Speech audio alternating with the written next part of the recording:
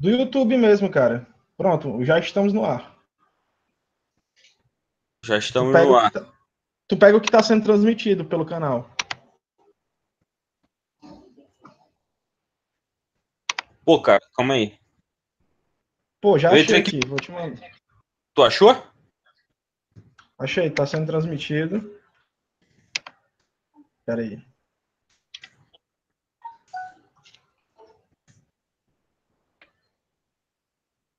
Achei, é só tu ir lá no canal do YouTube. Ao Que dá Vivão da certo. Copa, isso agora? Pode sim, tá ao vivaço. Não, mas é esse que tá o nome, é o Vivão da Copa, né? Isso, exato. Aí tu joga lá no YouTube, ainda não tem ninguém, mas ó, já recebi uma notificação aqui no celular. Ao Vivão da Copa. Análise das oitavas e expectativas para as quartas de final do Mundial FIFA, né? Já tem 3 aqui. Devem ter recebido pelo celular, né? Então, quando fizer isso aí, a gente já começa. E aí, galera, vocês podem usar o bate-papo para fazer alguma pergunta, alguma sugestão, algum xingamento que vocês queiram direcionar para a gente. Podem ficar à vontade. Esse espaço é de vocês. Podem aloprar aí que a gente vai ler durante a live.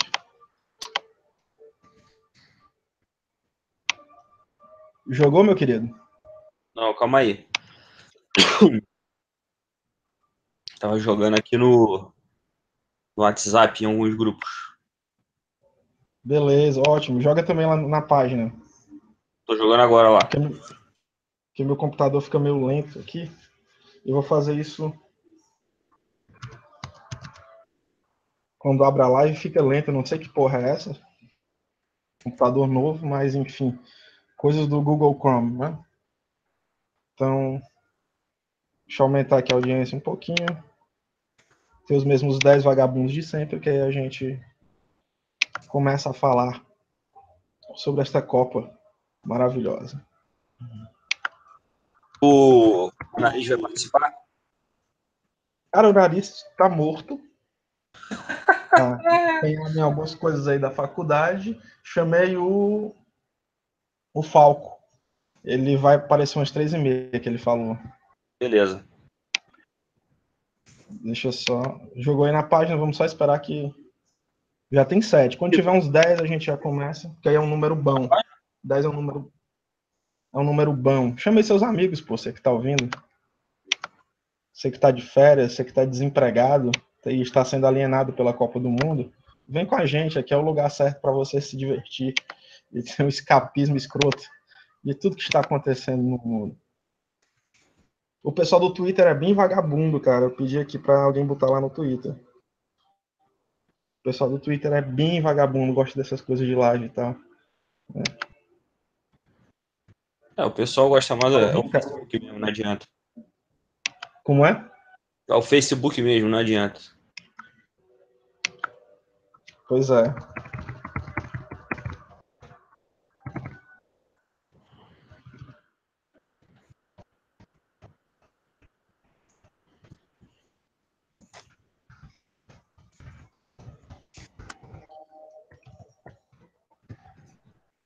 Joguei. Ótimo. Então, a gente só tem aí com o pessoal que recebeu a notificação do celular. Então, vamos lá. Dá uma olhadinha aqui. Tem o Henrique Oliveira agora. Tá falando aí alguma coisa? Oi? Ele tá falando alguma coisa, esse querido? Por enquanto só falou alô você. Alô, você. Alô, você, Henrique. Um beijo no coração.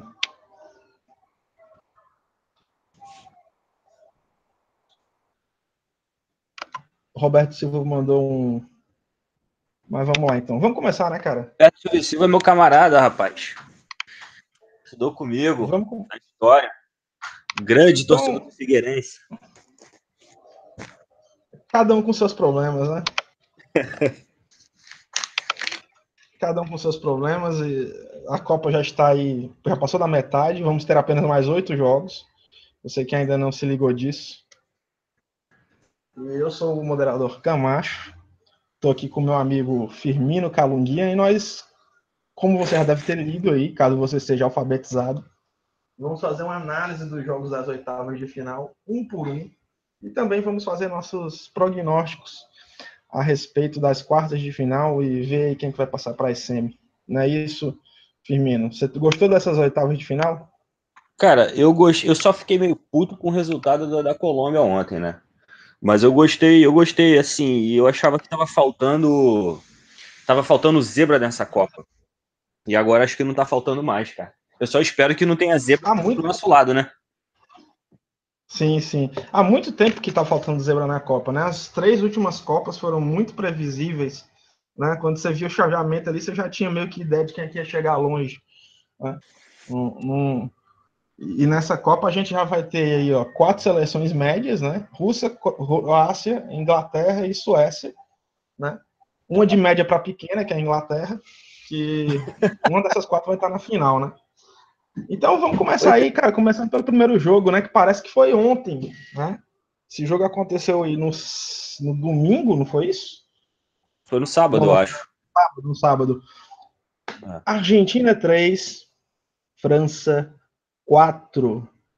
Vamos lá, ô Firmino, faça sua análise breve sobre esse jogo aí, sobre o anarquismo argentino que mais uma vez foi derrotado. Mas olha só, se a Argentina passa ali da França, ia ser a vitória da porra louquice no futebol, cara. Isso ia ser muito interessante. Eu torci pra Argentina, com certeza. Eu não tenho muito. Eu sei que tu torce contra a Argentina, mas eu torço contra a Argentina só contra o Brasil. Mas assim, eu achei que foi um jogo, cara, um peladão. Mais um peladão bonito de se ver, porque saiu um monte de golaço. Acho que o Mbappé é um cara que a gente tem que ficar de olho nele, se a gente enfrentá-los na semifinal. Mas assim, cara, a Argentina é muito sempre desclassificado com muito drama, classificado com muito drama e desclassificado com mais drama ainda, né? Não jogaram nada, mas conseguiram arrumar 3 golzinhos ali, só Deus sabe como. Só que, assim, cara, eu tô verdadeiramente assustado com o time da França. Sério mesmo, eu não vi nada demais nesse time durante a Copa, sinceramente. Cara, eu acho que, Sinceramente. eu acho que durante a Copa eu também não vi, mas nesse jogo eu acho que eles assustam pelos valores individuais, entendeu? Cara, mas eu acho que se fosse ali o Brasil, no lugar da França, a gente não tinha tomado nenhum gol. Tá, acho que tinha sido ali uns 3-0 passando o carro, não tomando conhecimento. Acho que. Mas não sei com qual dose de salto alto que a França entrou também, né? Que é um costume aí dos europeus, inclusive tendo em vista a balbúrdia que é a Argentina, que teve uma análise aí, ficou conhecida na internet, né? De que eles implementaram o anarquismo, né? E destronaram o técnico Sampaoli, né? Mas, cara, assim, esse jogo, na nossa previsão lá, a gente falou que a França ia fazer 1-0, achar que estava com tudo dominado, a Argentina ia virar e a França ia empatar no final, né? Só que em um certo momento, tudo se descaralhou para a Argentina e a França, em vez de meter só o gol que seria o de empate, meteu mais dois, né? E acabou ficando um placar bem dilatado, É, né? foi elástico o placar, de fato. Foi elástico demais. E você via ali um time que tinha certa organização, que era, lógico, a França, e a Argentina que estava ali meio que no vamos, né? O Sampaoli virou um distribuidor de colete, não era um técnico, né? É, cara, mas reza a lenda, o que a mídia especializada falou, que, na verdade, o Sampaoli, os jogadores fizeram a reunião e nem mais distribuir colete o Sampaoli fez. Diz que ali na partida contra a França, a única responsabilidade dele, a única atribuição dele, era fazer a mudança, mexer no time. Diz que quem escalou o time praticamente para as oitavas de final foi o Mascherano. Não sei até que ponto isso procede ou não é fofoca, né? Agora, eu acho que os argentinos deram mole, porque o Maradona tava lá de bobeira na arquibancada, cara. Era só chamar ele para ser o treinador, entendeu? E ele estava treinando o time mais do que o Sampaoli. Você via que os jogadores olhavam mais para as dicas que o Maradona dava do que para o próprio Sampaoli. O Maradona. Acho que a gente pode falar que o Maradona foi até aqui a figuraça dessa Copa do Mundo, né, cara? Não, de longe. Mesmo não jogando, mesmo estando ali na tribuna, o cara conseguiu chamar a atenção para ele, né? E talvez seja isso aí mais um fator para pressionar o time, né, cara? Por exemplo, tu imagina se o Pelé fosse em todo jogo do Brasil, cara, ficar conectando na tribuna, nossa seleção que já não tem aquele psicológico muito forte, tu imagina os caras sendo cornetados pelo Pelé o tempo todo, cara, que foda que ia ser. Não, o Thiago Silva, cara, ia morrer desidratado de tanto chorar, cara. Cara, o Maradona é um deus na Argentina, mas também é um espectro, né, cara, da qual o time nunca vai se livrar ali, né, porque o Maradona não vai morrer, né, obviamente que não. O Maradona vai virar um espírito, né, cara? Vai virar um Vai espírito e virar vai um com continuar a força. presente. Ele não vai ser arrebatado, vai pro paraíso, não, cara. Ele vai continuar perambulando. Ô, Então, Camacho, basicamente foi uma vitória assim, merecidíssima da França, né, cara? Não tinha como a Argentina ganhar esse jogo. Se jogassem 100 vezes, a França ia ganhar 99. cara, eu acho que assim, não sou dessa teoria. Eu acho que a Argentina poderia vencer, sim, mas não da forma como ela entrou em campo. Aliás, não da forma como ela já entrou na Copa do Mundo. O Sampaoli, ele não só ele convocou mal, como ele escalou mal o time. Sim, completamente mal escalado, cara. O time mal convocado. Você via ali a convocação do Maradona em 2010, na qual ele levou cerca de 16,7 atacantes, era mais equilibrada do que esse time Muito mais. de 2018. Cara, Né? esse time da Argentina ia fazer feio no Campeonato Brasileiro, cara. Sim, o Maradona levou o Palermo, para você que não está lembrado, em 2010. Né? E o Palermo com seus 42 anos, para ele ter a oportunidade de jogar uma Copa, um jogador injustiçado. Queria deixar frisar isso aqui, porque ele ficou marcado por aqueles 3 pênaltis que ele perdeu no mesmo jogo na Copa América, mas ele era bem melhor do que muito atacante que vestiu a 9 ali na Argentina depois do Batistuta, cara. O Palermo foi ídolo, né? Ele é um Foi, ídolo até hoje, um ídolo aposentado da torcida do Boca Juniors. exato, o maior artilheiro do Boca Juniors. E isso não é pouca bosta. Então aí a gente fez a nossa análise aí, né? Um Bop, um Bop,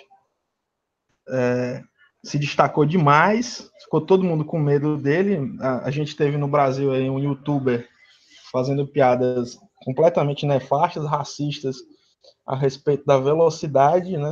Se aproveitando disso para fazer comentários ridículos, porque o Mbappé é negro, né? E, É. tipo, uma coisa que eu queria perguntar aí, quem está ouvindo a gente, né? Esse Júlio Cossiello aí, cara, ele é um youtuber, o que é que ele faz para ser famoso, para ter milhões de seguidores? Sério mesmo, o que foi que ele já fez, cara? Ele, por acaso, meteu um rojão no cu, foi alguma coisa meio jackass, assim? Porque, sinceramente, não dá para entender como é que um cara desse influencia tanta gente, sabe? Só queria deixar aqui meu protesto contra os youtubers em geral. Se você quer ser youtuber, né, não dê esse desgosto aos seus pais, vá vender crack, muito mais produtivo. Eu nunca tinha ouvido falar nesse cara até a polêmica que deu. E a gente tem muito disso também, né, Abraão? Porque, o Camacho, que a gente acaba construindo os mitos, né? Porque eu nunca tinha ouvido falar nesse cara. O cara arrumou uma polêmica e ele ficou mais conhecido do que ele era, entendeu? Pois é, cara, eu já tinha ouvido falar dele, mas eu não sabia bem o que é que ele fazia. Se era paródia, que nem o Whindersson e o Tirulipa. Não... Assim, eu não entendo o motivo pelo qual ele é famoso, tá ligado? Uhum. Basicamente, ele é alguém na internet, é isso. Então, a gente já falou eu que tinha que falar sobre se Argentina e França. Argentina e França, agora você viu aí Uruguai e Portugal, cara? Eu vi. Eu acho que foi o grande jogo dessas oitavas, cara. Sério? Eu acho, cara. Porque eu achei que foi um jogo melhor, apesar de ter saído só. Foi 2-1, né? Mas eu achei que foi um jogo muito melhor do que o próprio França e Argentina, que saíram 7 gols. Porque foi um jogo que, por mais que tenham saído apenas 3 gols, foi um jogo mais emocionante, mais corrido, mais bem jogado. E deu gosto de ver a seleção do Uruguai jogando ali, cara. Só ligação direta, hein? A gente já tinha comentado isso no primeiro live, de que o falso 9 era algo que não iria preponderar nessa Copa do Mundo, e o que a gente viu ali no Uruguai era só ligação direta, gol de cabeça do índio do pica-pau louco, o Cavani. Né? E tá muito bonita essa Copa, cara. Tá linda de ver, cara. Todo aquele negócio de tic-tac que a gente vai falar daqui a pouco, né? Toque de bola, posse, tá indo pro raio que o parta, tá sendo desmoronado, né? A galera tá mostrando que o futebol tem outras 1000 possibilidades que podem se tornar vencedoras também.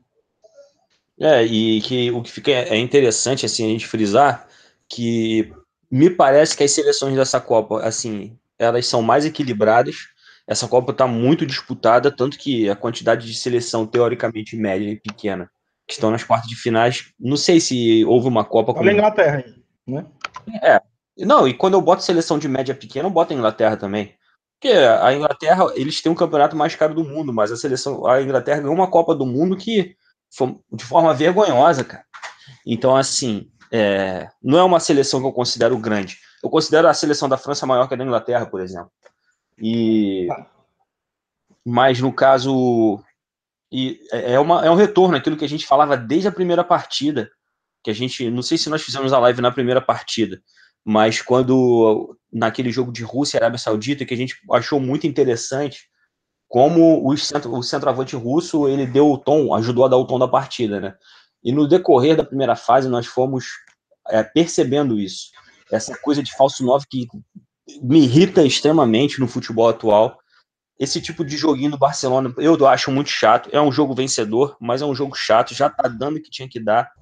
E a seleção do Uruguai demonstra isso. Eles jogam com. O Suárez não é pesadão, mas o Suárez é um centroavante, de certa Que forma. tromba. Não tem medo de E zagueiro. tromba, cara. Aquela coisa para romper mesmo ali o filó do ferrolho, entendeu?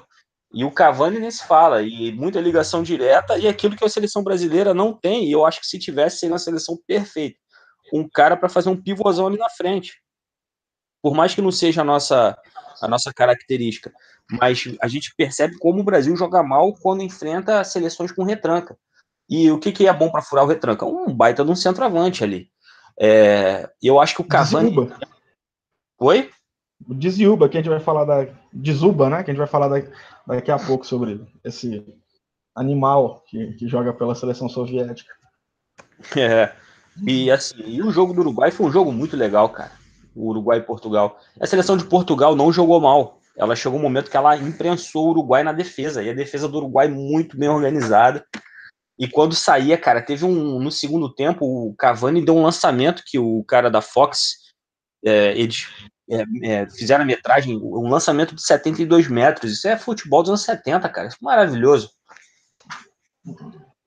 Exatamente, a seleção de 70 fazia muito isso, cara.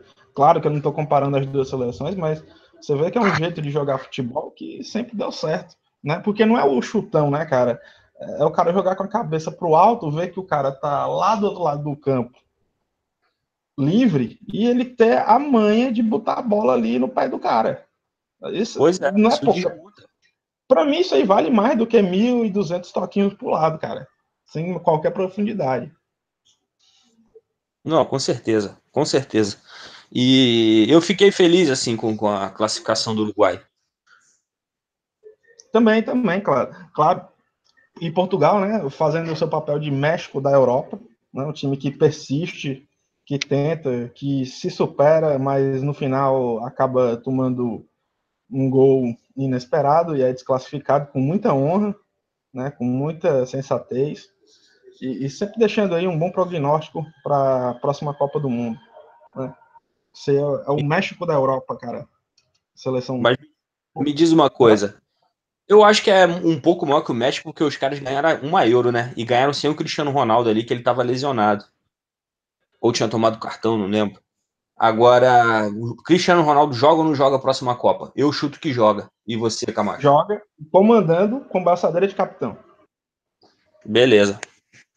Também. 2000, Cravo isso aí. 2000, O Messi já não sei, cara. cara, o Messi já não estava com muita disposição para jogar na seleção argentina. Eu acho que fisicamente o Messi é inferior ao Cristiano Ronaldo. E não entro nessa pilha de querer ver quem é melhor que o outro e tal, quem é mais completo. Eu acho que são Os dois são dois monstros sagrados assim no futebol da nossa geração, mas eu acho que o Messi tem a questão física dele, que não sei se é tão boa quanto a do Cristiano Ronaldo, e também as tretas dele com a AFA, né, com a Federação de Futebol Argentina, que é uma CBF tão corrupta quanto. Cara, a AFA, ela é dirigida por um presidente de clube da terceira divisão argentina, cara. É tipo o presidente do Atlético Acreano, tá na presidência da CBF, tá ligado? Claro que ele é um fantoche de um dirigente do Independiente ou é do River Plate, eu não tô lembrado aqui qual é, ou seja, essa CBF é uma zona, né? A antessala é a AFA. Porra. A antessala é de tudo que é ruim, cara, no futebol. Vamos ler aqui alguns comentários, cara. A gente tem o Ruslande, né? Garota aí da Paraíba. Abraço pra você, cara. Se vier a Inglaterra na final, quero Neymar fazendo gol atravessando, rolando o campo inteiro, que tomem no cu. Brilhante comentário, cara. Seria lindo. E olha que o Neymar tem talento para isso, viu? Pra fazer o gol rolando, né? Fazer o que o Kerlon fazia, só que deitado, que é muito mais difícil, né? 4x0 sexta 4x0 sexta em cima da ótima geração belga. Eu não tô tão empolgado. Acredito em 3x1, 3x0, um placar um pouquinho mais apertado. Falem daquele arrombado do juiz que aloprou a Colômbia ontem. Vamos falar. Fica Vamos aí contra. que a gente vai falar. Palermo era monstro, o Rosante falando aqui. Cocielo paga comédia do caralho. Comentário do Vinícius Gibim. E tem uns imbecis que aplaudem ele, segundo o Matheus Eduardo, que tá sempre aqui nas lives. Uma geração onde não fazer porra nenhuma de produtivo é cada vez mais lucrativo. Isso é o capitalismo. Não que não fosse na mídia anterior, mas agora está mais acessível. O que, Henrique? Eu não entendi. Deve ter feito Deixa eu... só clickbait mesmo. O É. Ruslan falou. Matheus aqui está dizendo, o México da Europa é a Espanha, 2010 foi um aborto. É um ponto de vista. É um ponto de vista. Sendo que a Espanha não tem novelas tão boas quanto o México. Quero final Brasil e Uruguai. Quem perder fica com o Rio Grande do Sul. Não é possível, né? Só podem se enfrentar na final. Os sul-americanos sempre ficam do mesmo lado da chave. Classificação para a próxima Copa tá tranquilo. CR7 vai estar lá. O Rusland falou aí. O Messi vai entrar na decadência muito mais rapidamente. E a AFA é máfia. Bem, agora vamos conversar aqui sobre os jogos, né, de domingo. Começando pelo sensacional. Só fazer um adendo. Fala aí. O rapaz aqui comentou que, aliás, que o México tem novelas muito melhores que a Espanha. Fui Então eu que falei.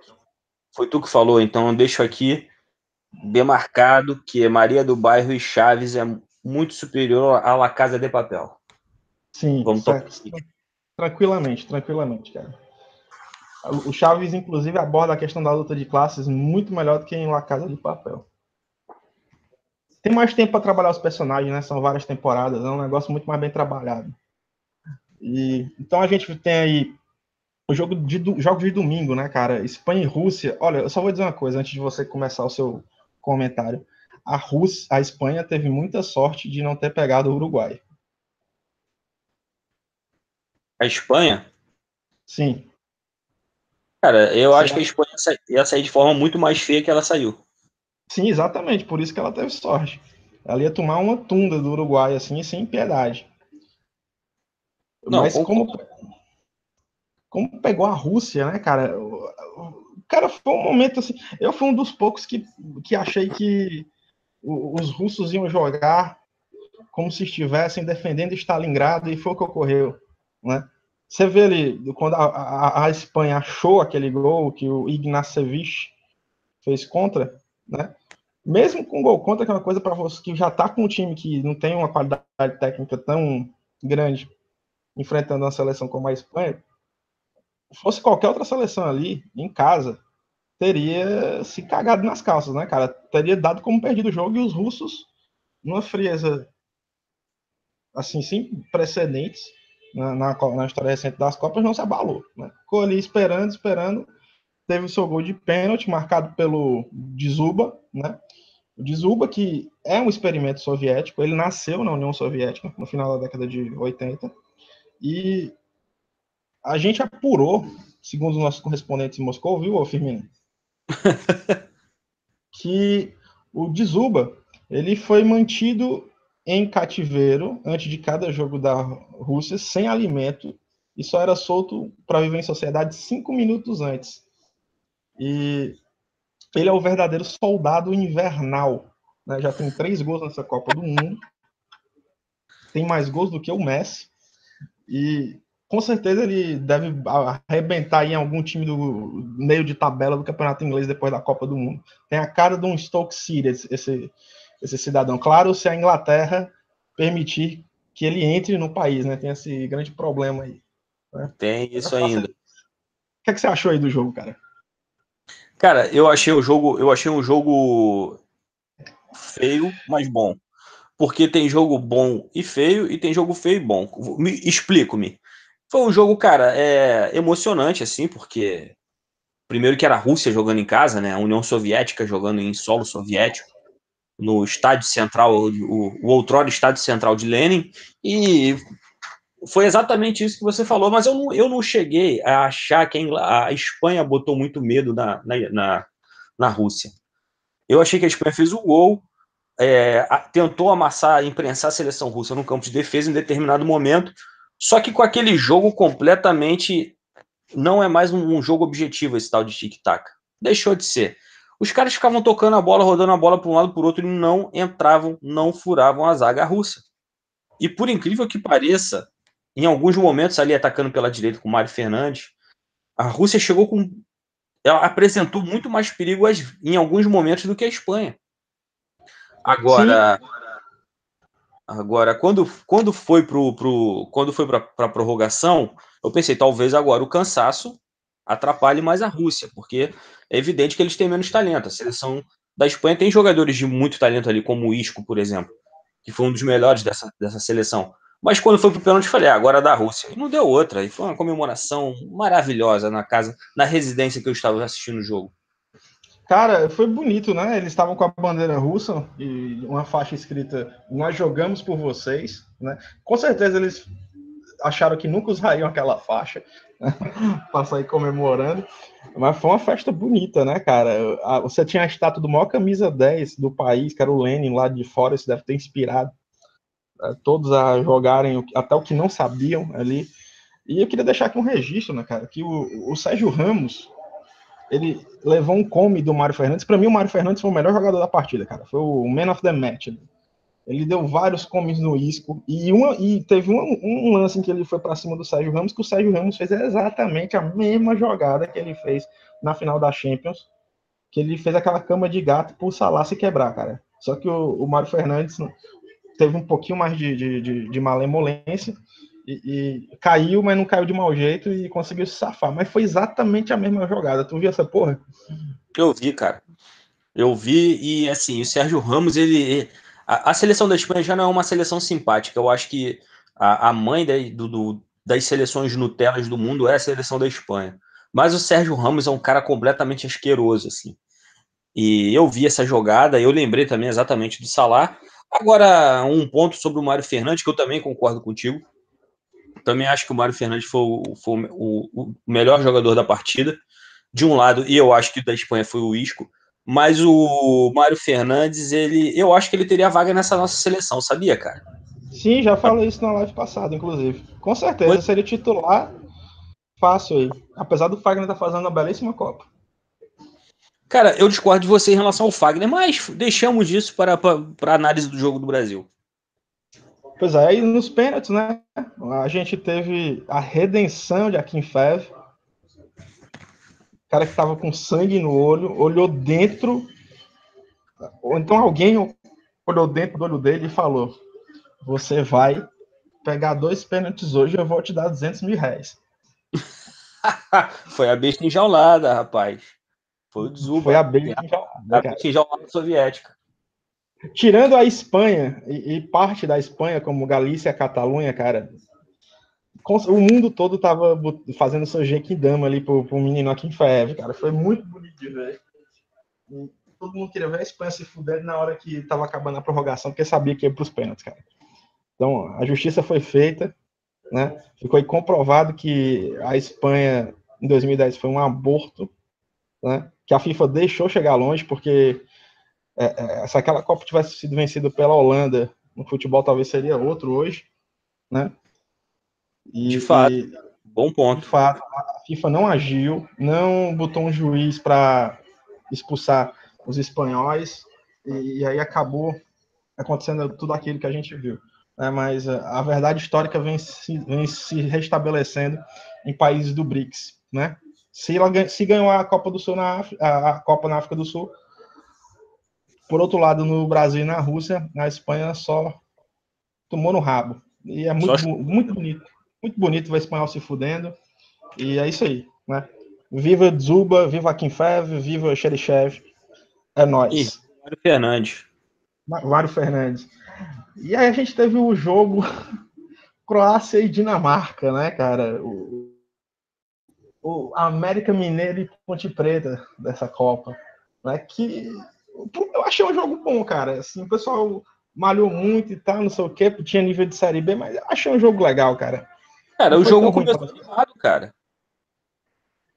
Um jogo pegado, cara. 1-1 com 7 minutos de E os jogo. outros 83 minutos de absolutamente nada, né? Vazio e Cara, catimbo e sofrimento. mas eu vou te falar. Eu achei legal a seleção da Dinamarca jogando aquela partida, porque a seleção da Dinamarca, ela é a única seleção ruim dessa Copa que joga pra frente. Eles em nenhum momento fizeram retranca, cara. Eles são ruins, mas estavam na Copa para se divertir. Eu dou muito valor para isso. Eles Pois estavam é, dando, eles deram lançamento, tentaram atacar de tudo quanto é jeito, deixavam um buraco na zaga. Agora, a Croácia cagou pelas calças. É porque a seleção da Dinamarca é fraca, extremamente limitada. Porque se a Croácia pega qualquer outra seleção ali das oitavas de final, se ela pega o México que o Brasil tirou, o México ia dar uma sapatada na Croácia, meu amigo.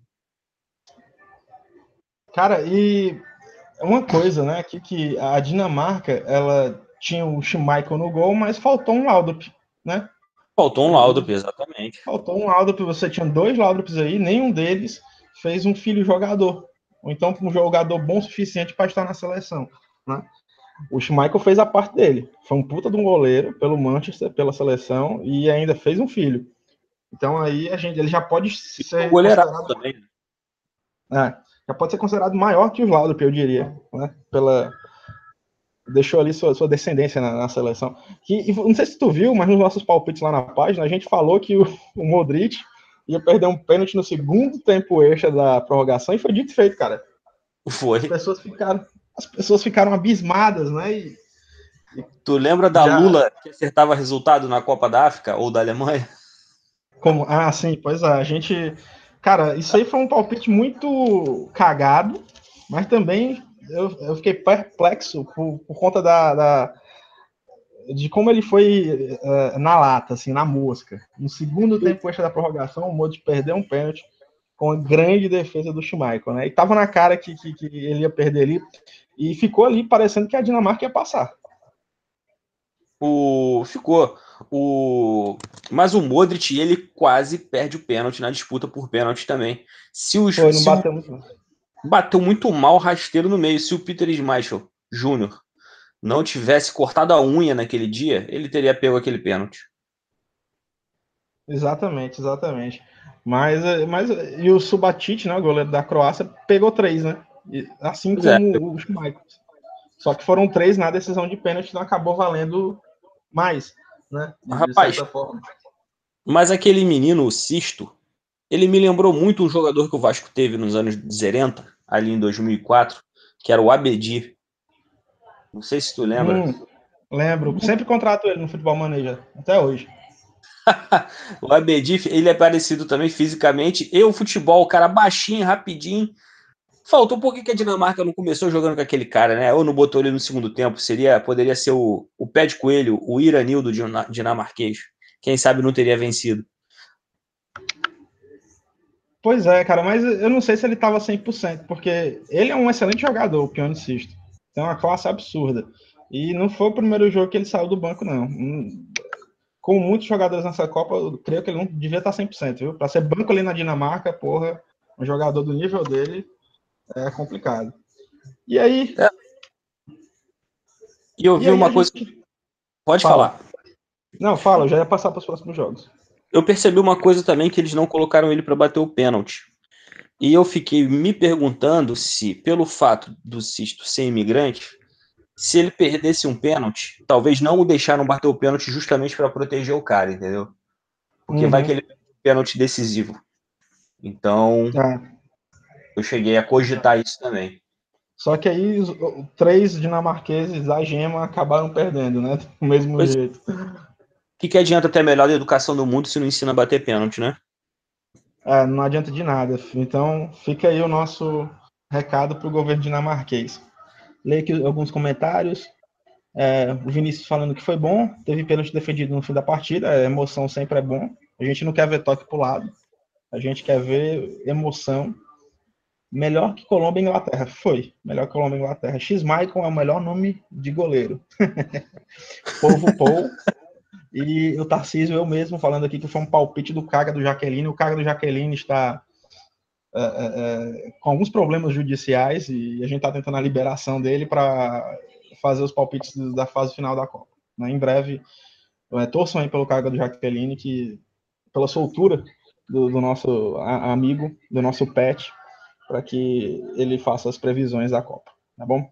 Se tiver algum advogado aí online, manda um inbox lá na página. A gente tá com a grana curta, mas a gente conversa. Então a gente vai passar para os jogos de segunda-feira, né? Começando com Brasil e México, né? Esse grande clássico mundial em que só o Brasil ganha. Em Copas, né? Em Copas. Em Copa, porque o Brasil, o Brasil andou sendo um freguês de carteirinha do México. Como, curiosamente, nós fomos da Noruega nos anos 90. A gente pegava a Noruega, uma seleção horrorosa que tinha apenas o Tore André Flor, e a gente apanhava dos caras, perdia de 4 a Os 2. primos dele, cara. Era só o Oi? Toro André Fou, o irmão, e, tipo, 20 primos e um amigo de um desses primos. Era basicamente isso.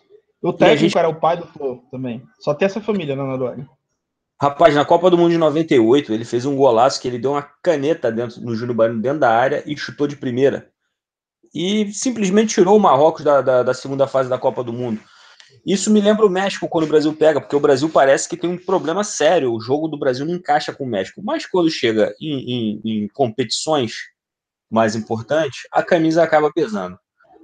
Eu fiquei muito assustado nos primeiros 20 minutos assim do jogo, porque o México deu uma imprensada bonita no Brasil, só que os caras não chutavam a gol. É um ataque fraco. Eu acho o Titiarito um cara extremamente lamentável no futebol. Quando eu vi a seleção mexicana entrando em campo com 3 malucos de cabelinho pintado, cabelo descolorido, eu acho que isso é uma pataquada. Cara, eu pensei que todos eles estavam parecendo a vocalista do Roxette. Parece, cara. Exatamente. Mas assim, mas aí depois que o Brasil deu uns 2 chutes a gol, a seleção do México, eles não conseguiram manter aquele ritmo, o ritmo que eles botando de pressão, de abafa. E depois eles afrouxaram um pouco, o Brasil começou a jogar e eu acho que foi a melhor partida do Brasil nessa Copa. Mas em relação ao Fagner, que a gente tinha puxado ali em outra pauta, aliás, em outra partida, cara, eu acho que o Fagner tem atacado muito bem, tem aparecido muito bem no ataque. Só que o Fagner deixa uma avenida do lado direito. O Brasil vai ter que ficar muito ligado com a Bélgica no lado direito do Fagner, cara. Que é ao Ainda lado daquele menino, né? Do Azardinho Capixaba. exatamente. Ele joga Porque pela direita. joga nas costas do Fábio, do Fagner, no caso, na esquerda. Mas deve ter com certeza alguém nessa seleção que deve ter chegado pro Fagner, né? Ninguém chegou ainda bem falando pro Fagner que ele tem alegria nas pernas, alegria nas tatuagens, nem coisa do tipo, porque senão seria um prenúncio tenebroso. Mas já devem estar chegando, Fagner, tu não sai, tu fica aí na tua, não dá espaço pro azar, não dê chance para o azar. Não dê chance para o azar. Eu achei que assim, o Brasil vai ter uma perda muito grande com a saída do Casemiro, por conta de cartões, mas talvez a entrada do Fernandinho, que eu acho meio butinudo, talvez seja boa por isso, porque o Fernandinho ele marca mais, ele fica mais fixo, entendeu? Então talvez o Fernandinho consiga consiga cobrir um pouco as avenidas, a Avenida Fagner, né? Cara, mas não dá para confiar muito no Fernandinho também, não. Mas vamos dar uma chance, né, cara? Já que só tem tu, vai tu mesmo. Porque caso. Tu já imaginou se o Fernandinho sente alguma coisa e a gente vê o Fred, cara? Meu Deus do céu, cara. É Ou igual. e a outra opção, Renato Augusto, cara? Não, aí é tenebroso. Aí é para matar o torcedor do coração, cara. Cara, mas a gente tem que prestar atenção. A gente já tá falando do jogo da Bélgica, né? Mas falando aí, o México não fez muita coisa. Você vê que o México tava chutando e a bola parava num bloqueio da defesa. Tinha um paredão ali. A zaga brasileira se postava à frente da bola e não acontecia absolutamente nada. O Alisson ganhou alguma promoção de alguma parte de dente para estar ali, cara, assistindo o jogo daquele lugar. O Brasil sem goleiro teria vencido o jogo pelo mesmo placar. Tenho essa convicção. Mas agora eu tenho uma convicção também que eu via de um lado o Ochoa, que é um monstro sagrado do futebol. Eu sou simplesmente fã do Ochoa desde 2007, quando o Vasco penou para tirar o América do México. E, aliás, foi desclassificado na Sul-Americana e o Ochoa fechou o gol em São Januário. E desde ali eu passei a acompanhar o trabalho e virei fã daquele cara. É um goleiraço, um Você goleiraço. viu o How I Met Your Mother? Não, não vi, cara. Que ele tá atuando nessa série? Pois é. Ele atua. Não vi, mas vou procurar saber, porque deve ser uma coisa engraçada. Mas assim, e me deixava agoniado que de um lado tinha um Ochoa e do outro lado o Alisson não me passa confiança nenhuma. Estão perguntando aqui onde é que o Ochoa joga. Cara, ele joga no Standard Liège da Bélgica. Então ele deve conhecer bem o time belga. Só que precisava se classificar, né? Para botar É. em prática seus conhecimentos. Não deu Ochoa, fica aí para próxima Copa. Com certeza o México vai vir com tudo para 2022. Né? E na sequência a gente teve aí Bélgica e Japão. O Japão saiu na frente fazendo 2 gols, um puta de um golaço, o segundo do Inui, né? Uhum. E a Bélgica acabou virando o jogo, que eu tenho uma teoria para isso, né? A torcida japonesa ali sempre torce bastante com afinco para o time, né? Dá aquela força. Eu acho que quando o Japão fez 2-0, eles começaram a limpar o estádio cedo demais e esqueceram de torcer, de apoiar o time. Isso acabou fazendo com que a equipe japonesa não sentisse mais aquele calor vindo das arquibancadas e deixando com que a Bélgica empatasse e, consequentemente, virasse o jogo no último minuto. O que é que você tem a acrescentar sobre isso? Cara, assim, eu fiquei muito mal porque eu comecei a fazer posts sacaneando e depreciando a seleção belga, a ótima geração belga, registrado no Facebook, e no último minuto os caras viraram, eu fiquei com a cara no chão, mas de certa forma, Ainda ganhar bem que eu estava bêbado o suficiente para não fazer isso. mas de certa forma, foi muito engraçado ver a Bélgica tomando 2-0 do Japão, cara, porque essa era a baba das oitavas. Sim, o pior time das oitavas, né? Segundo os Pior, analistas pô, esportivos. o Japão é uma seleção completamente ridícula. Os caras se classificaram por menos cartões amarelos. Está arriscado a Bélgica pegar o Senegal e perder. Entendeu? Pois é, a gente já tinha cantado essa bola. E, cara, uma coisa do Japão, teve um momento ali, no primeiro tempo e no começo do segundo, que eles estavam fazendo o tic-tac samurai, cara. Foi o melhor tic-tac da Copa. De longe. Foi muito mais Depois eficiente que o da do gol Espanha, do bicho. Japão, o Japão quase faz o terceiro.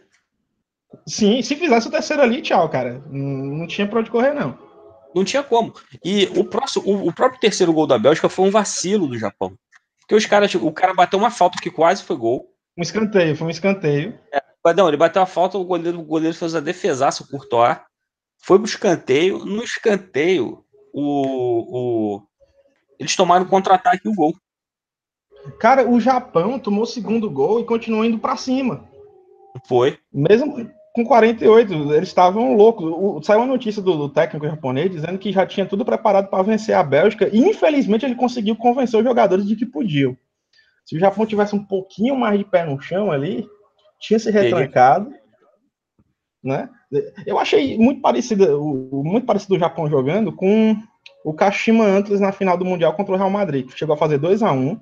O Real Madrid empata no finalzinho do jogo, e mais um roubo descarado a favor do Sérgio Ramos, né? Eu achei muito parecida, cara, a maneira dos dois times jogarem naquelas. Porque o Japão não tinha jogado assim em nenhum momento na Copa do Mundo. Foi Pois é, o um Japão não negócio. tinha jogado assim mesmo.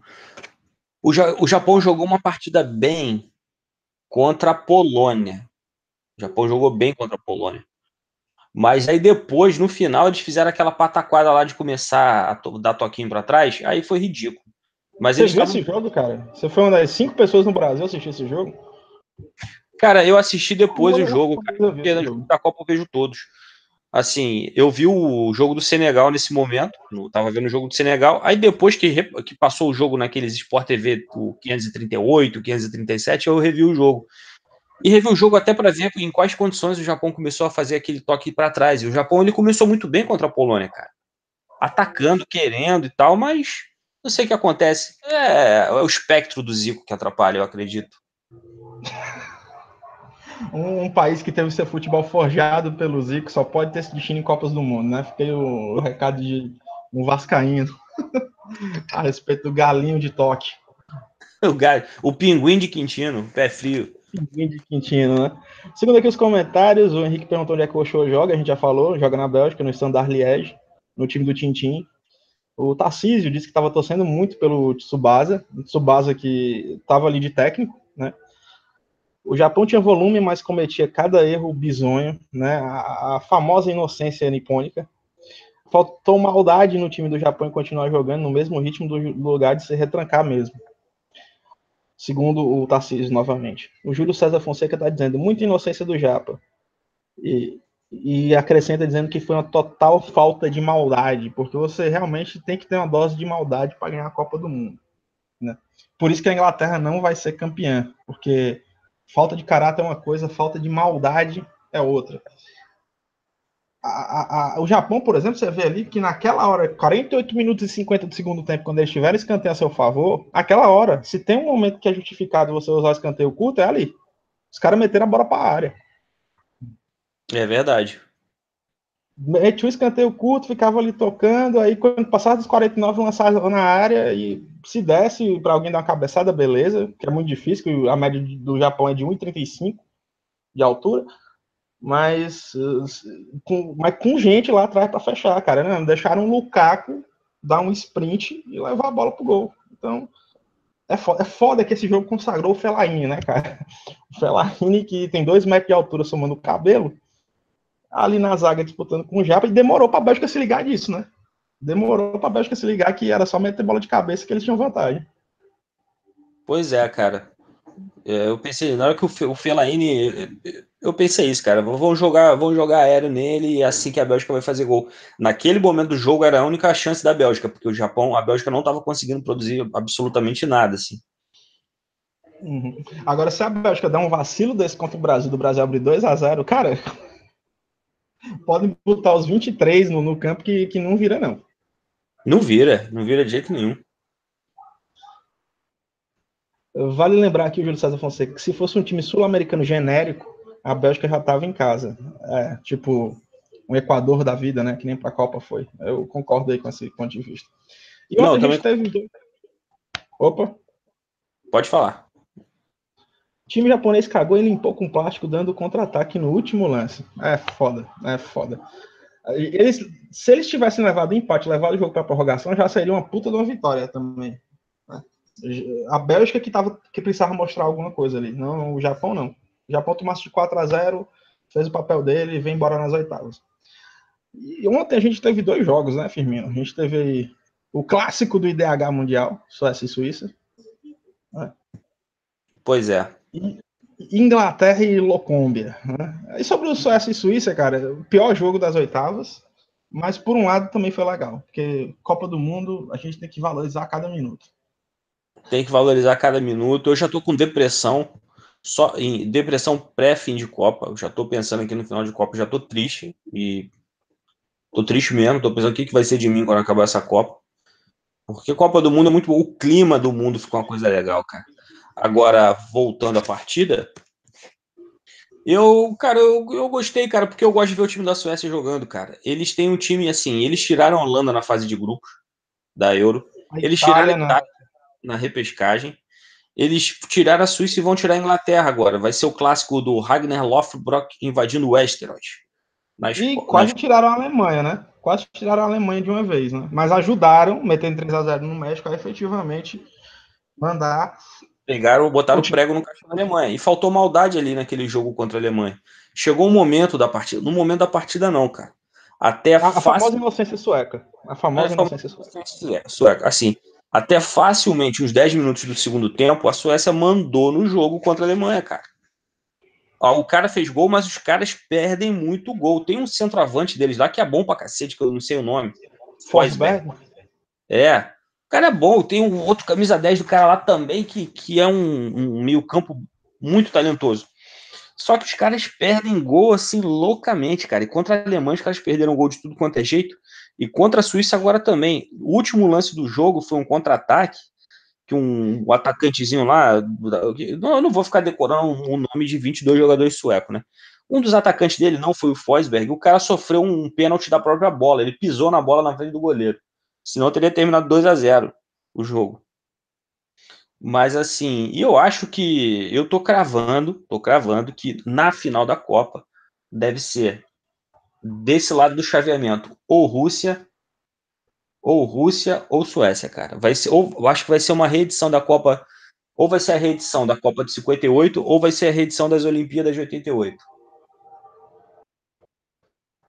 Cara, eu também tendo a acreditar nisso, porque se você parar para pensar, o time que tem mais semifinal de Copa ali é a Suécia, não é a Inglaterra.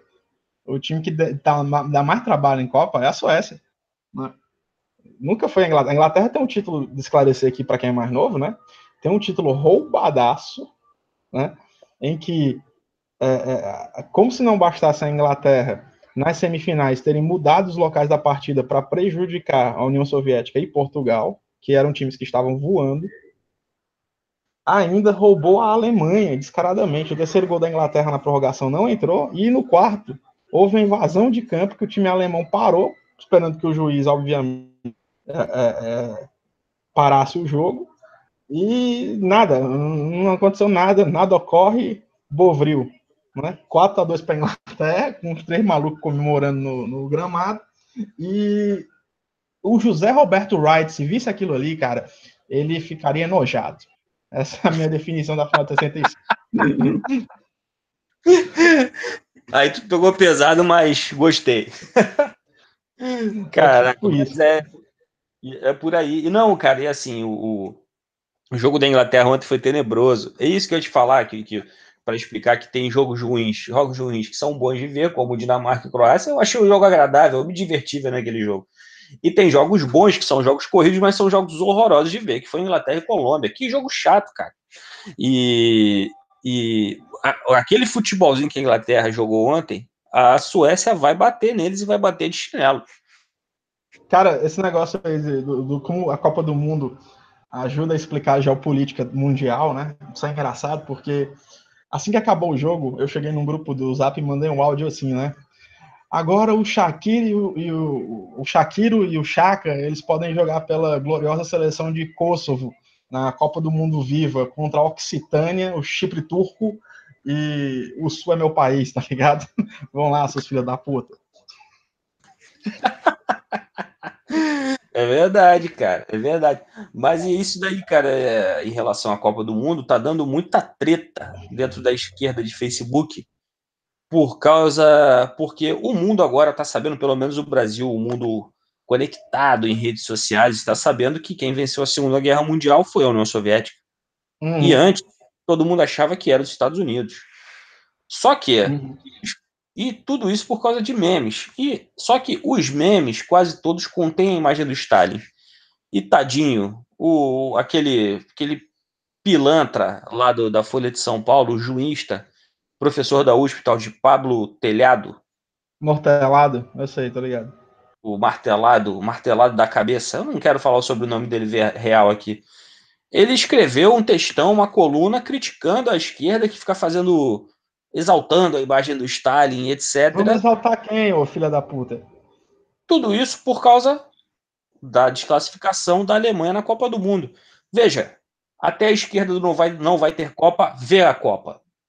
Eles não conseguem boicotar. É irresistível. Sim, cara, exatamente. Vamos exaltar quem, então, cara? Vamos exaltar o Churchill? Vamos exaltar o Roosevelt? Porra, cara. Aí o Maringoni fez um texto muito bom, né? Reclamando dessa reclamação. Né? Que é assim que a internet funciona. Eu não Não vi esse era só... texto. depois do caça aí, ele estava dizendo que não tinha nada a ver essa problematização aí, porque a gente tem que comemorar as vitórias simbólicas mesmo, ele tendo algumas críticas ao stalinismo, enfim, esse tipo de coisa aí, né? Mas Suécia e Suíça venceu o IDH menor, né? Venceu o menor IDH dos dois países, e mais uma prova aí que o Brasil tem chance nessa Copa. Tem chance. O Brasil é favoritíssimo da Copa. Favoritíssimo. Agora a gente fala aí do Inglaterra e Colômbia, o jogo que deixou todos os sul-americanos tristes, apesar da Colômbia ter rateado ali contra o Senegal, fez o gol mais desnecessário da história das Copas. Foi mais desnecessário que o gol do Petit na final de 98, esse gol da Colômbia. E, cara, o seguinte, o contexto aí do jogo, né, teve uma capa do The Sun diminuindo a Colômbia ao país que deu para o mundo a Shakira, deu para o mundo café e também as cocaínas, inclusive fazendo um trocadilho muito escroto, né? Cocaine e cocaine, enfim. Né? Isso aí acabou sendo repercutido, o time inglês ficou meio bolado também, né? Porque sabe como é sul-americano, quando é provocado, enfim. Né? E aí tem outra questão aí que o time inglês estava reclamando muito do Neymar. Né? Sendo que a Inglaterra está do outro lado da chave, só pode pegar o Brasil na final, os caras já estão reclamando desde a primeira fase do Neymar. E ontem, durante o jogo, aquele Henderson, né, que é tipo um Sérgio Ramos inglês, estava caindo, pedindo atendimento médico, quando o suor de algum jogador colombiano encostava na pele alva dele. Então, basicamente, tudo isso aí, apesar da Colômbia ter feito o que fez contra o Senegal, eu acabei torcendo para a Colômbia, cara, porque inglês tem mais que se fuder. Queria que você comentasse sobre isso. Pois é, cara. E o heroísmo do Mina, né? Com uma distensão braba na virilha, continuou no jogo até o final. Sem fazer Sim, drama. sim. Agora, Beckenbauer negro, Blackenbauer.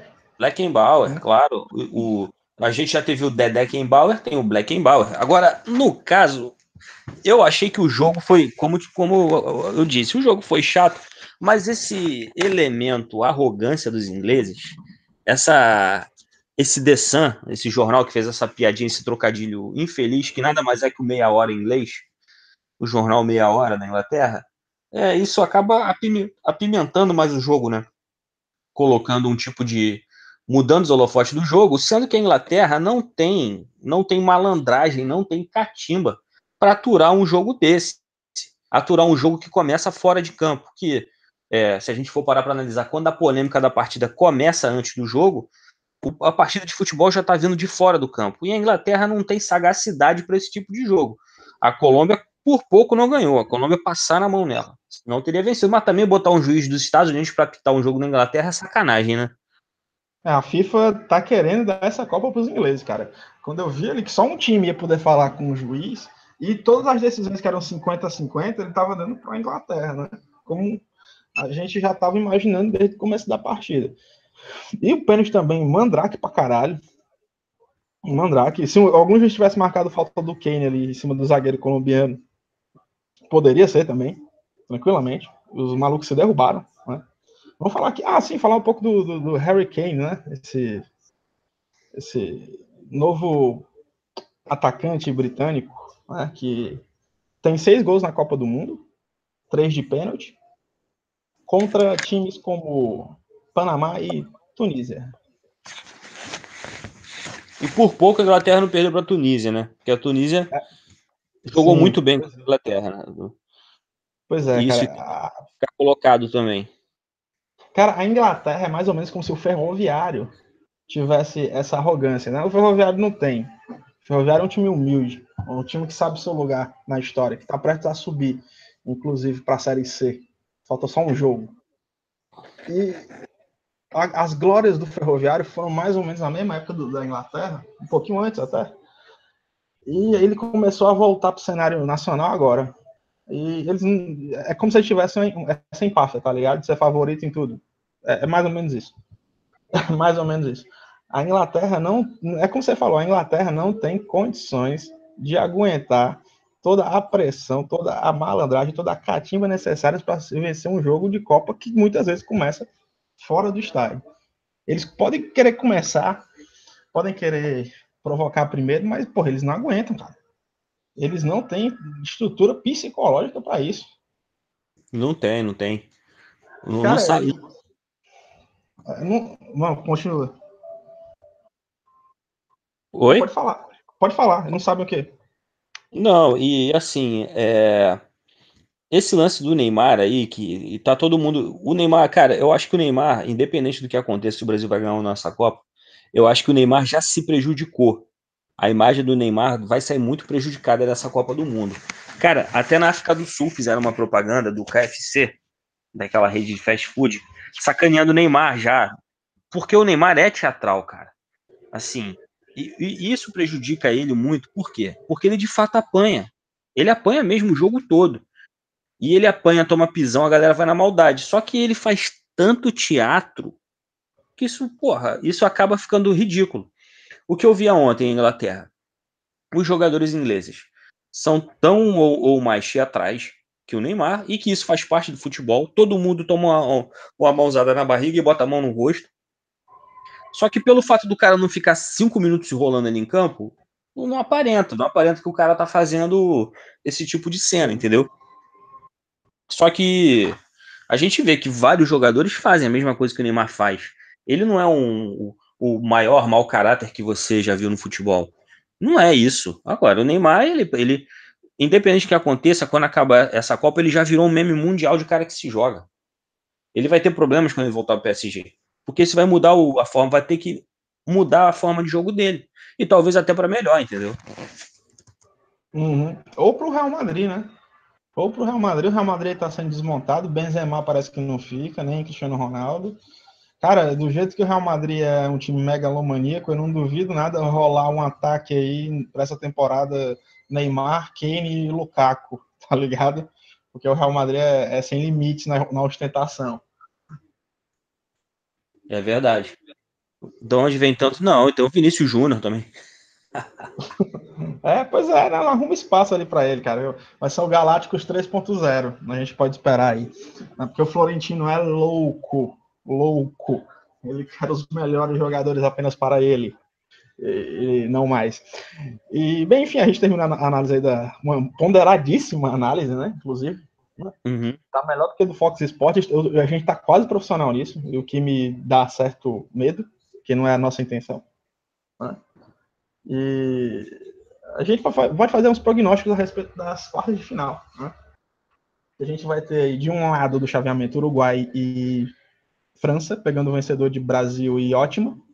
E do outro a gente vai ter o clássico Stalin Tito, que a gente já na primeira edição do Podtestes alertava que poderia ocorrer, Rússia e Croácia. E do outro, e o vencedor desse jogo vai acabar pegando o vencedor de Suécia e Inglaterra. Ou seja, a gente tem entre Rússia, Croácia, Suécia e Inglaterra um finalista. Né? Então aí vamos começar pelo lado menos tradicional, né? Ô Firmino. Vamos. Ó, de um lado você tem 8 títulos mundiais, do outro você tem um título mundial roubado. Queria deixar claro aqui uma coisa que a gente falou lá na página, que a taça Jules Rimet, ela foi roubada em 1983 aqui na sede da CBF, não foi isso? Foi. Só que o que a mídia não mostra é que esse foi o segundo roubo da taça Jules Rimet. O primeiro roubo da taça Jules Rimet ocorreu em 1966 na Inglaterra por motivos que a gente já explanou. Certo? Ali, esse foi mais descarado. Esse foi mais descarado ainda e foi à vista de milhares de câmeras da imprensa mundial.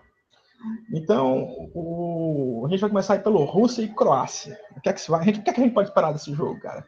O clássico animal enjaulado com fome e o artilheiro Mandioquinha. Pois é. Tá? Vai ser o clássico eslavos do norte contra eslavos do sul, né? Porque Iugoslávia significa eslavos do sul. Mas eu acho que a Rússia passa. O time da Croácia tem valores individuais melhores que o da Rússia. Tem o Modric e tem mais um ou outro ali que são bons jogadores. Mas oi? Então, o Raquítico.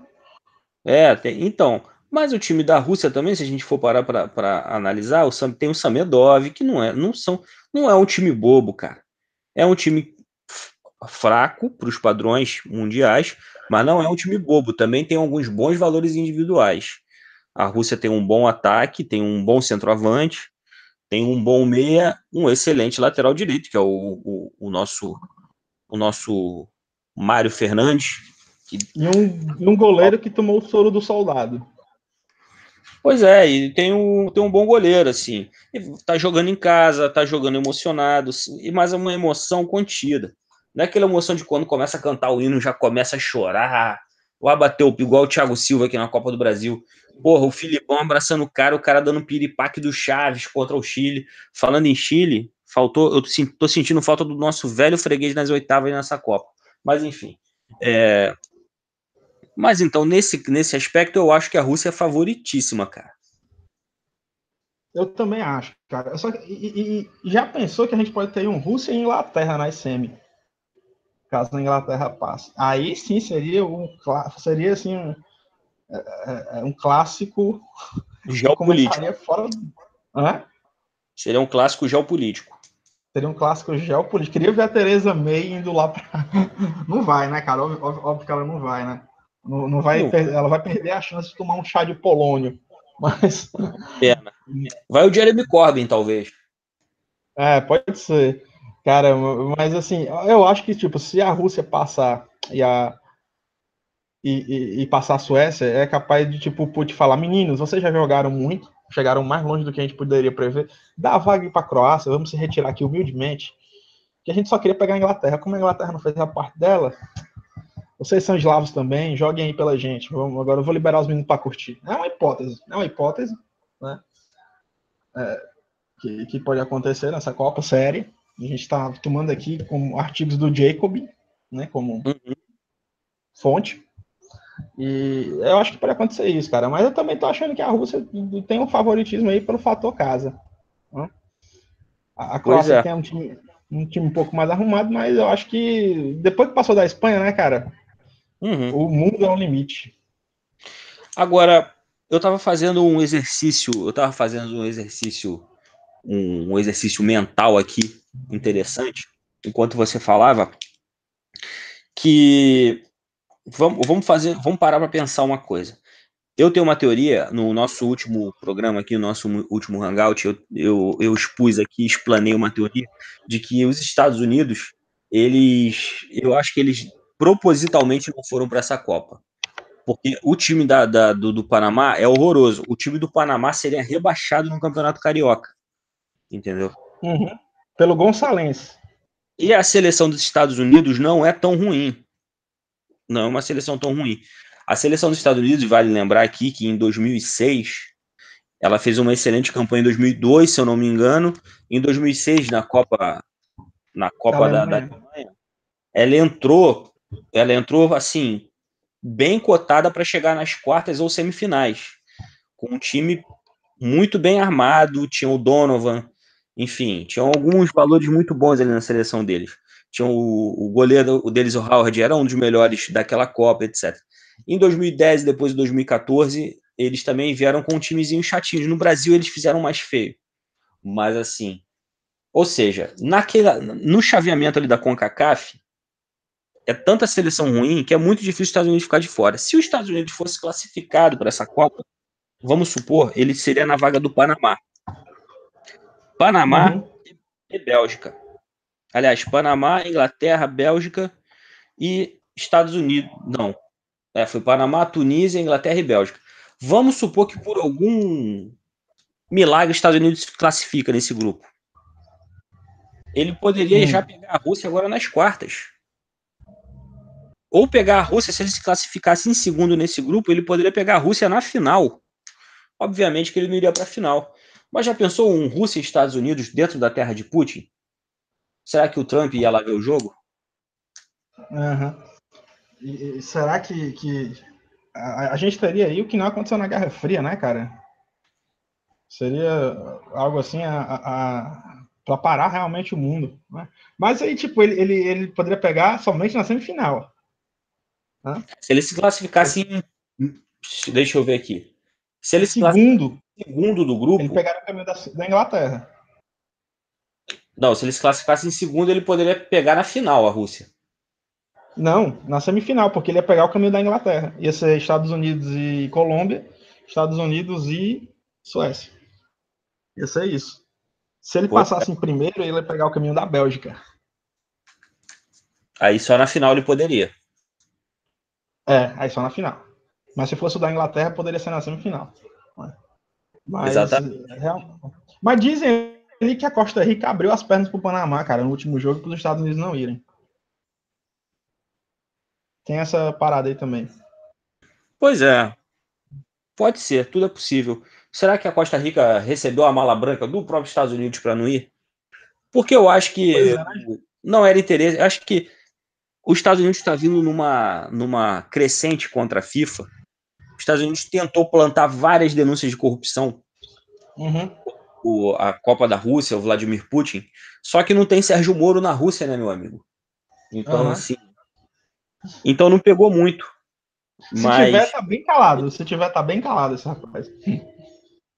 se tiver, se tiver, meu amigo, nesse momento ele já tá. Já vai a KGB vai temperar a salada dele com umas gotinhas de polônio. Que nem fizeram com o cara lá na Inglaterra, né? Com o espião lá na Inglaterra. Pois é, que nem fizeram com o espião na Inglaterra. Que não é muito diferente do que os Estados Unidos também fazem, né? Não, nada diferente. Então, cara, a gente. Então, isso, Suécia e Inglaterra. Você sabe que a Inglaterra é freguesa histórica, né? Da Suécia. Por incrível que pareça. Pois é. E eu acho que passa a Suécia. E, cara, eu também acho que passa.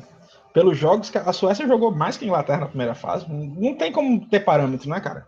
A Inglaterra É. pegou duas seleções ali que seriam rebaixadas no Carioca. A, a Tunísia sempre jogando muito para frente, né? Porque a Tunísia é o mesmo mal do Japão, né? Não teve ninguém ali no grupo para falar, ó, vocês são ruins pra caralho. Vamos se defender e jogar por uma bola. Não teve esse cara. Não teve um Carlos Queiroz ali, né? Pra organizar o time. Né? É. Eles realmente chegaram achando que poderiam jogar a bola para frente e atacar. Então, a Suécia, cara, deu trabalho para a Alemanha, venceu a Coreia, que venceu a Alemanha, e humilhou o México. E pegou essa Suíça aí que deu trabalho para o Brasil, passou por cima, né, do combinado Suíça e Kosovo. Então, Mas o Brasil não ganhou da Suíça e a Suécia ganhou com relativa facilidade da Suíça. Apesar do jogo ter sido só 1-0, foi um jogo mentiroso. é, exatamente. A Suécia teve muito mais chance. Então, cara, a Inglaterra que só ganhou de dois países irrelevantes para o futebol mundial, Panamá e Tunísia, e fez um jogo aquém do que era esperado pelos analistas, não pela gente. A gente sabe que a Inglaterra é aquilo ali mesmo. Né? Eu me tornei criança e adolescente vendo a Inglaterra fora de Copa, inclusive. Então, eu acho que a Inglaterra já está naquele empolgou, né? É. Já tá... Cara, eu tava vendo um dado ontem que eu te passei, né? Uhum. O menino Sterling, ele tem tipo 2 gols em 40 jogos pela seleção inglesa e há 1000 dias que não marca um gol. Você É reclamando do... verdade. E ele é titular dessa seleção. Tipo, E o Vardy, o eu não Vardy sei, eu não sei como o Vardy é reserva nessa seleção, cara. é pelo esquema, né, cara? Porque o Vardy joga na mesma posição do Kane, mas tipo, dá um jeito dos dois jogarem juntos, porra. Cara, mas ontem teve um momento que ontem entrou o Vardy e o Kane juntos e o time da Inglaterra melhorou substancialmente, cara. Pois é, exatamente.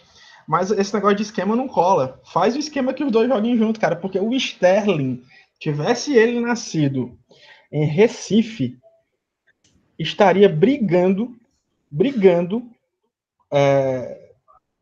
por uma vaga no time titular de Santa Cruz hoje. Cara, no Recife, se o Sterling tivesse nascido no Rio de Janeiro, ele estaria fazendo um passinho na Central. Estaria cirandando. Cara, e aí esse cara é um dos titulares, né, cara? Você tem, tipo, olha, esse time inglês, cara, nunca. A gente teve aqui o comentário do Pedro Nascimento dizendo que o Sterling é o Oswaldo com grife. Eu já diria que, na verdade, o Sterling é o Oswaldo sem grife. O Oswaldo jogou bem pela seleção, porra. O Oswaldo, quando foi convocado pelo Filipão, jogou bem, cara. Se vacilar, o Oswaldo tem mais gol na seleção brasileira do que o Sterling. Né? Então, esse cara aí, ele joga no Municipal de Manchester, cara. Né? Ganhando milhões. Enfim, esse é o futebol inglês. Esse é o futebol inglês. Que esse negócio da Liga Inglesa ter se tornado a maior do mundo, de atrair umas maiores estrelas, né? Também é bom para o futebolista inglês, enganador, como o Sterling, que pode jogar pertinho da sua casa ganhando milhões de euros. Né?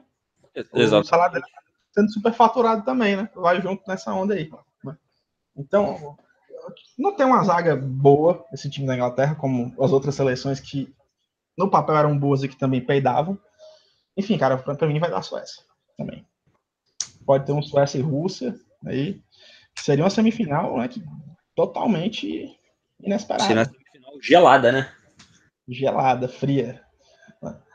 E do outro lado a gente tem aí Uruguai e França, que é uma questão que eu queria que você... Eu tô falando muito já, cara, faz tempo que tu não fala muito. Eu vou jogar pra ti essa. Vou fazer aqui uma pergunta.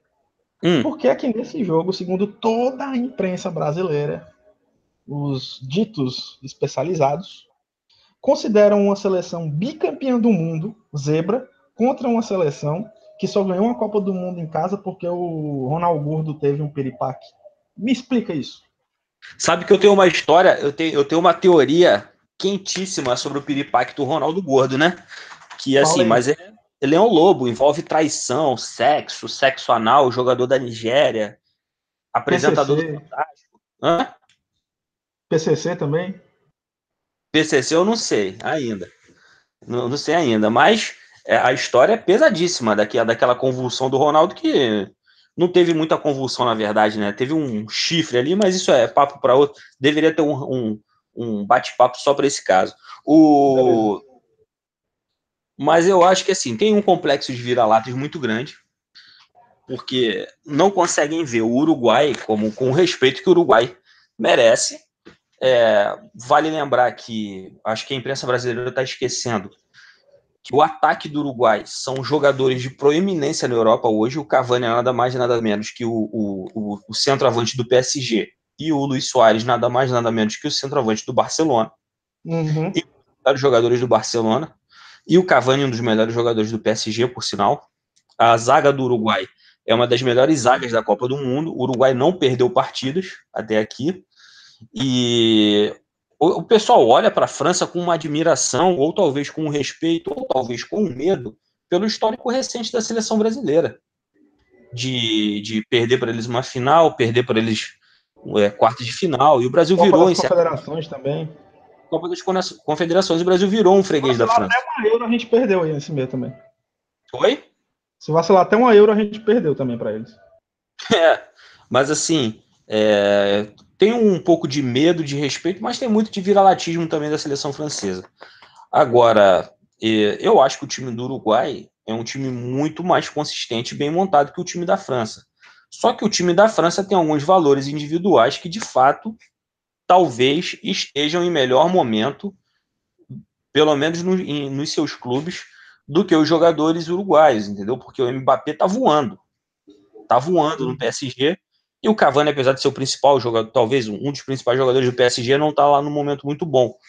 E tem o Griezmann, enfim, tem valores individuais, tem o Pogba que tá jogando fino da bola, mas é uma seleção dentro de campo desorganizada. Agora, a seleção do Uruguai, cara, tem uma disciplina tática fora do comum. O professor Tabares ali, mesmo doente, né, arquejando, é sempre uma cena que causa certa comoção, né? Ver o Tabares daquele jeito ali. É bonito, cara, de se ver, eu acho. Cara, eu admiro muito o Uruguai, cara, como país, eu admiro muito. Eu moro num bairro aqui, eu moro em Florianópolis aí, para quem tá ouvindo, e no bairro que eu moro tem, assim, centenas de uruguaios. E eu não tenho nenhuma rivalidade, assim, eu aprendi a respeitar e admirar a partir do momento que eu passei a tê-los na minha vizinhança. É um povo muito solidário, muito gente boa, extremamente apaixonado por futebol. E quando eu vejo a seleção do Uruguai jogando, e quando eu vejo o respeito que os jogadores do Uruguai têm por ele, um pouco da ausência daquele estrelismo que muitas vezes o nosso futebol tem, eu fico comovido, cara, de verdade. Eu gosto muito de ver assim a forma como os jogadores do Uruguai respeitam o seu treinador, entendeu? E como no Brasil os jogadores não respeitariam outros treinadores dessa forma. Dificilmente, cara. O Tite, ele tem um currículo aí grande e tal, né? Mas o Filipão já tinha sido campeão do mundo, por isso que tem que ter todo um.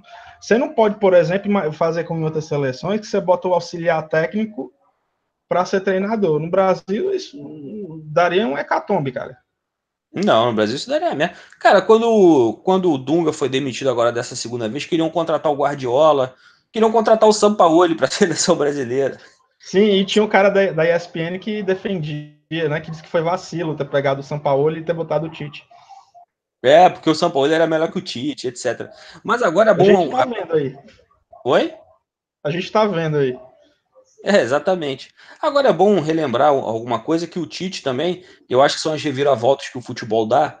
Quando o Tite voltou para o Corinthians ali em 2009, 2010, não lembro quando, ao certo, o Tite estava meio que sem mercado no futebol. O Tite era tido como um treinador maldito, ele era o segundo Celso Roth. Não sei se vocês lembram disso. Lembro. Mas aí construiu uma carreira, né? Construiu De uma títulos carreira espetacular. espetacular, sobretudo no Corinthians, né? E, e a gente acabou esquecendo o palpite, né, cara? Uruguai e França, o que é que tu acha que vai dar? O palpite é Uruguai. Assim, esse daí é o jogo, é o palpite mais difícil de dar, porque qualquer uma das duas seleções podem passar, mas eu acho que passa o Uruguai pela disciplina tática. Olha aqui comentários sobre o que a gente tá falando aqui. O Júlio César Fonseca tá dizendo que essa teoria do Ronaldo foi embasada pela página Bastidores da Bola. O Guedão do MST, eu adoro esse nickname, cara, Guedão do MST. O ataque do Uruguai é um dos melhores do mundo, a zaga também é uma das melhores, sim. Só falta um meio campo, né? Mas não dá para ter tudo de uma vez. O Matheus Eduardo, o Jorge Nicola que falou essa merda, ele também falou que a Alemanha, Espanha e Polônia eram favoritas para a Copa. Você tá sabendo bem, cara. Imagina o bolão desse garoto, como é que não deve estar agora. Cara, o bolão desse cara aí, ele deve fazer dívida para pagar os erros do bolão dele. Nossa, cara, a Alemanha e a Espanha vá lá, o maluco botou a Polônia, que tava num grupo com país que nem existe, velho. Enfim, Pois é. o meu palpite, cara, é Uruguai, cara, também. Acho que Mas vai ser só, ali. o rapazinho aí falou só para eu falar que para eu me defender enquanto fofoqueiro, o cara falou que foi o site aí do Legadão, não sei qual, essa teoria foi embasada no Bastidores da Bola, o Júlio César Fonseca falou. Eu quero falar que eu sou fofoqueiro raiz. Essa teoria não foi embasada pelo Bastidores, os Bastidores jogaram essa teoria, mas isso daí rapaz, eu tenho um primo que morava lá na França, que trabalhava com questão com modelos e enfim, etc, modelos mulheres e tal. E ele já tinha me contado, como é que se diz, ele tinha muita amizade com a turma ali do projeto social que o Raí tinha lá quando jogava no PSG, e a fofoca ali foi quente, amigo. Eu acho que, então, se o Bastidores botou isso pra rolo, é porque foi uma fofoca real. Então a gente vai pesquisar aí nas páginas do Renato Maurício Prado as evidências a respeito conspiração toda em breve e traremos mais informações. Consideração em Renato Maurício Prado, você sabe que o Renato Maurício Prado, o ódio dele do Vasco, e ele foi proibido de entrar em São Januário por muitos anos, vocês sabem por quê, né? Sabe por quê, Camacho? Não. Fala pra gente. Rapaz, existia um jogador no Vasco chamado Zandonaide. E o Renato Nome de Maurício... tia, né, cara? Oi? Zandonaide. Nome de tia da porra, né? Zandonaide. Então, Zandonaide. O Zandonaide falava que o Zandonaide era como se fosse o Paulo Guina do futebol. O microfone dele era muito grande. Rezava a lenda. E o Renato Maurício Prado, setorista do Vasco, muito jovem, muito alegre, viu aquele microfone no vestiário, pediu para cantar um karaokê naquele microfone e o Eurico pegou no flagra. E dali em diante, o Renato Maurício Prado foi expulso do Vasco. Dali nasceu o ódio dele ao Eurico Miranda e ao Clube de Regatas Vasco da Gama. Tudo por causa do microfone do Zandonaide. Que fique aí a fofoca registrada no nosso programa de primeira mão. Primeira mão. Pois é, cara, eu também, voltando aqui ao palpite, né, cara, eu acho que vai ser assim, um 2-1 pro Uruguai. A França sai na frente e o Uruguai vira, acha força sei lá da onde. E a França acaba voltando para casa e o Jorge Nicola vai chorar no chuveiro. Vai chorar, vai chorar no chuveiro, sentado, abraçado à própria perna, ouvindo Alice in Chains. Isso. E o Dirt ainda, para ficar mais cabuloso. Mas ele tem cara de quem gosta mais de Belen Sebastian, essas porras aí. Tem, cara. O Matheus Eduardo perguntou aqui se em 1934 a Copa do Mundo também não foi roubada. Matheus, reza a lenda de que o Mussolini ele praticamente ameaçou os jogadores de morte para a Itália ser campeã ali. Então acho que foi roubada Jogadores também. da Itália, né? Não, jogadores de outras seleções. Uhum. O Mussolini fez igual o campeonato lá, o Interfavelas lá, a final lá na Vila Cruzeiro lá. Cara, o pior é que essa Copa foi bem esvaziada. Não tinha, foi a única Copa que não teve o campeão anterior, porque o Uruguai não aceitou que a Copa fosse na Itália e acabou não indo. Teve vários países que não foram, né? E, tipo, não precisava, talvez nem precisasse disso, não. A Itália tinha um time bom, né, cara? Tinha o Giuseppe Meazza, né? Tinha uns craques ali históricos, né? Talvez ele tenha feito isso sem necessidade alguma. Ou para garantir. Só para garantir. Possivelmente a Itália venceria aquela Copa com o pé nas costas, de todo modo. Então, cara, aí a gente tem aí Brasil e Bélgica. Vamos deixar o melhor para o último, né? O que, é que a gente pode esperar desse jogo? A gente tem que temer a última geração belga? Ou a gente pode botar a zaga do Anderlecht, o time sub-15 do meio para frente, que tá tranquilo? Cara, assim, eu acho que não vai. Assim, tem duas teorias, né? Tem uma teoria que por nojo da imprensa, que fica babando, e por nojo dos amantes do futebol Nutella, que ficam babando essa ótima, e eu tô fazendo um dedinho de entre aspas aqui, essa ótima geração belga, a gente acaba tomando uma pinima, né? Acaba tomando uma implicância com a geração belga. Eu não acho que o time da Bélgica seja de fato lá essas coisas, cara. Ainda mais vendo os jogos da Copa. O time da Bélgica não é lá essas coisas. Tem bons jogadores, tem o Hazard, tem o Lukaku. O Lukaku eu acho que é sensacional. Mas, assim, é normal, cara. No Brasil a gente tem 3 De Bruyne ali, se bobear, entendeu? O Witzel não é nada demais. Então, assim, o Witzel jogaria no Campeonato Brasileiro e, dependendo do time, ficaria no banco. Desculpa ser um pouco ufanista, assim, mas... O Mertens, se ele tivesse nascido no Maranhão, ele jogaria pela Bélgica, que nem o Oliver Hart, naturalizado. Ele não fardaria na camisa do Brasil, não. E se ele sobe mais um pouco no Suriname, ele jogaria pela Holanda. Sim. Ele teria feito a base no Suriname. Exatamente. Agora, eu queria deixar um questionamento, mas prossiga. Oi? Eu queria deixar um questionamento, mas prossiga. Pode deixar o questionamento. Sim, nós tomamos 2 tundas da Holanda nas 2 últimas Copas, porém, em 94 e 98, quando as 2 seleções tiveram auges ali, que é impossível a gente discordar disso, né? Eram 2 seleções fodas, tanto em 94 quanto em 98, as 2 melhores seleções, na minha opinião, daquelas Copas. Eu também acho. Fizeram finais antecipadas. O Brasil tirou a Holanda 2 vezes. Tirou a Holanda em 94, tirou a Holanda em 98. E como é que um país com esse retrospecto em mundiais vai ter medo de uma Holanda com sérias restrições orçamentárias, bicho? Não tem condições, né? Não tem Não tem. condições, cara. É uma Holanda Não tem. piorada, cara. A Holanda é piorada. E É sem tipo, contar que esse é... Fala. é tipo se o Sul separasse do Brasil e ia virar o Uruguai do Norte. A Bélgica é a Holanda do Sul. Exato, cara. E eu fico assim pensando, cara, na grande sacanagem dos deuses do futebol. Eu vou parar de acreditar nos deuses do futebol, essa entidade que o Galvão me fez acreditar, mesmo sendo ateu, que se a Bélgica ganhar uma Copa antes da Holanda, cara. Se a Bélgica ganhar uma Copa antes da Holanda, pode acabar o futebol. Eu deixo de assistir essa porra. Vai ser a É coisa verdade. mais. Vai ser a coisa mais injusta que já existiu, cara. Como Eu não assim a queria Bélgica? morar naquela. Tem umas cidades ali engraçadas que tem uma região ali da Bélgica e da Holanda que é entrelaçada, né? São bairros Uhum. assim, são fronteiras que você tá uma calçada é um país, outra calçada é outro. E tem casas que passam por dentro dos dois países, enfim. Eu fico imaginando a sacanagem.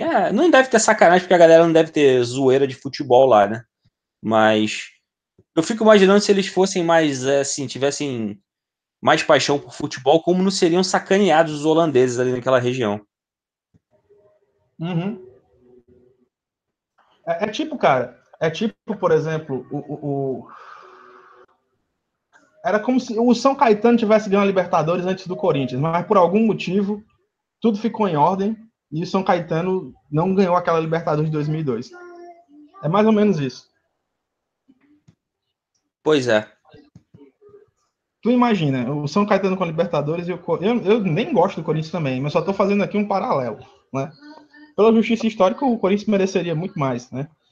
Mas já basta aquele aborto que foi a Espanha. Cara, porque qual é a garantia que a gente tem que a Bélgica daqui a uns 12 anos tem uma seleção forte? Nenhuma. Pois é, cara. Nenhuma. E em 2014, até meio que ela manteve aquela geração. A geração ali de 2010 era mais ou menos a seleção de 2010, só que bem mais envelhecida com Em alguns 2010 outros. eles não foram para a Copa. Oi? Eles não foram para a Copa em 2010. Não, tô falando da Espanha. Tô falando Ah, do sim, futebol. sim. Aí. E o futebol deles teve aquela seleção, aquele jogo Nutella deles, e depois foi caindo e tá virando aquilo que a gente sempre falou que a seleção da Espanha era. Só que falavam que era implicância nossa. E muito provavelmente é o que vai acontecer com essa geração belga. Agora é óbvio, o futebol tudo pode acontecer. Eles podem ser campeões, ainda podem, mas não parece que isso vai acontecer, não. Eu acho que o Brasil vai passar por eles. Só não sei se vai ser de forma tão fácil, como a galera tá falando, 3-0, 4-0 e tal. Eu tô chutando aí uns 2-1, na boa. Mas Eu jogando tô, bem o Brasil. eu tô sendo um pouquinho mais otimista, porque se o Brasil faz um gol ou dois, eles já vão dar espaço naturalmente. É um time que deixa jogar também, tem isso. Não vai chegar retrancadinha como o México, como a Suíça, como a Sérvia, não. Nem como a Costa Rica. Eles vão ter algum cuidado ali no começo do jogo, mas vai ter uma hora que eles vão atacar, porque afinal é jogo eliminatório. Então, se eles derem espaço, o Brasil souber aproveitar, marcar 1-2, eu aposto em um 3-1, cara. Assim, um 3-1, tranquilo, tá certo? Com um gol do Lukaku ainda, porque eu gosto do Lukaku. A gente pega Uruguai ou França numa batalha de morte para decidir o título, né? Porque a final vai ser só pra gente ratificar, né? Vai ser um grande peladão, né? Venha quem Final vier. sempre. Hum? Final Oi? sempre. Final quase sempre é um grande peladão, né? Mas essa, cara, a gente pode pegar Rússia ou Croácia, ou Suécia, ou a mais fraca ainda, que é a Inglaterra. Então, não Cara. vai, não vai ter uma Alemanha, uma Itália, não vai ter uma camisa muito pesada do outro lado. Então a final vai ser antecipada, vai ser a verdadeira, vai ser a semifinal.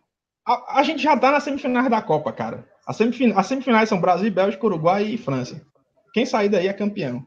E aí entrega a taça num jogo comemorativo em Moscou no dia 15. Basicamente isso. Tipo o torneio São Sebastião que tem lá no Rio de Janeiro. Isso. Sem querer menosprezar o valoroso povo russo, porque eu acho que numa final eles seriam educados de deixar o Brasil ganhar. E sem desvalorizar a terra do Tito, sem desvalorizar a terra de Olof Palme, e desvalorizando muito a terra da Rainha Elizabeth II. É esse o meu recado. Então tá certo. A gente terminou? Mais alguma coisa a acrescentar? Não tenho nada para finalizar, só provavelmente voltaremos aqui no final de semana, né, para comentar as partidas. E então, como é que ficaram as semifinais? Brasil e Uruguai, por um lado, não sei se tem consenso, Isso. e Suécia e Rússia do outro. Nosso Isso. palpite. Nosso palpite. Nos cobrem, nos xinguem se a gente errar, que a gente xinga de volta, porque é assim que funciona a nossa página. Exatamente. Então, um abraço aí do Camacho. A gente Um fica por abraço, aqui. rapaziada. Um abraço do Firmino. Um abraço pro geral aí que comentou, que curtiu o live. Marca os amiguinhos, valeu, até a próxima. Pau no cu Hasta do lá. Cossielo. É nóis. Até mais.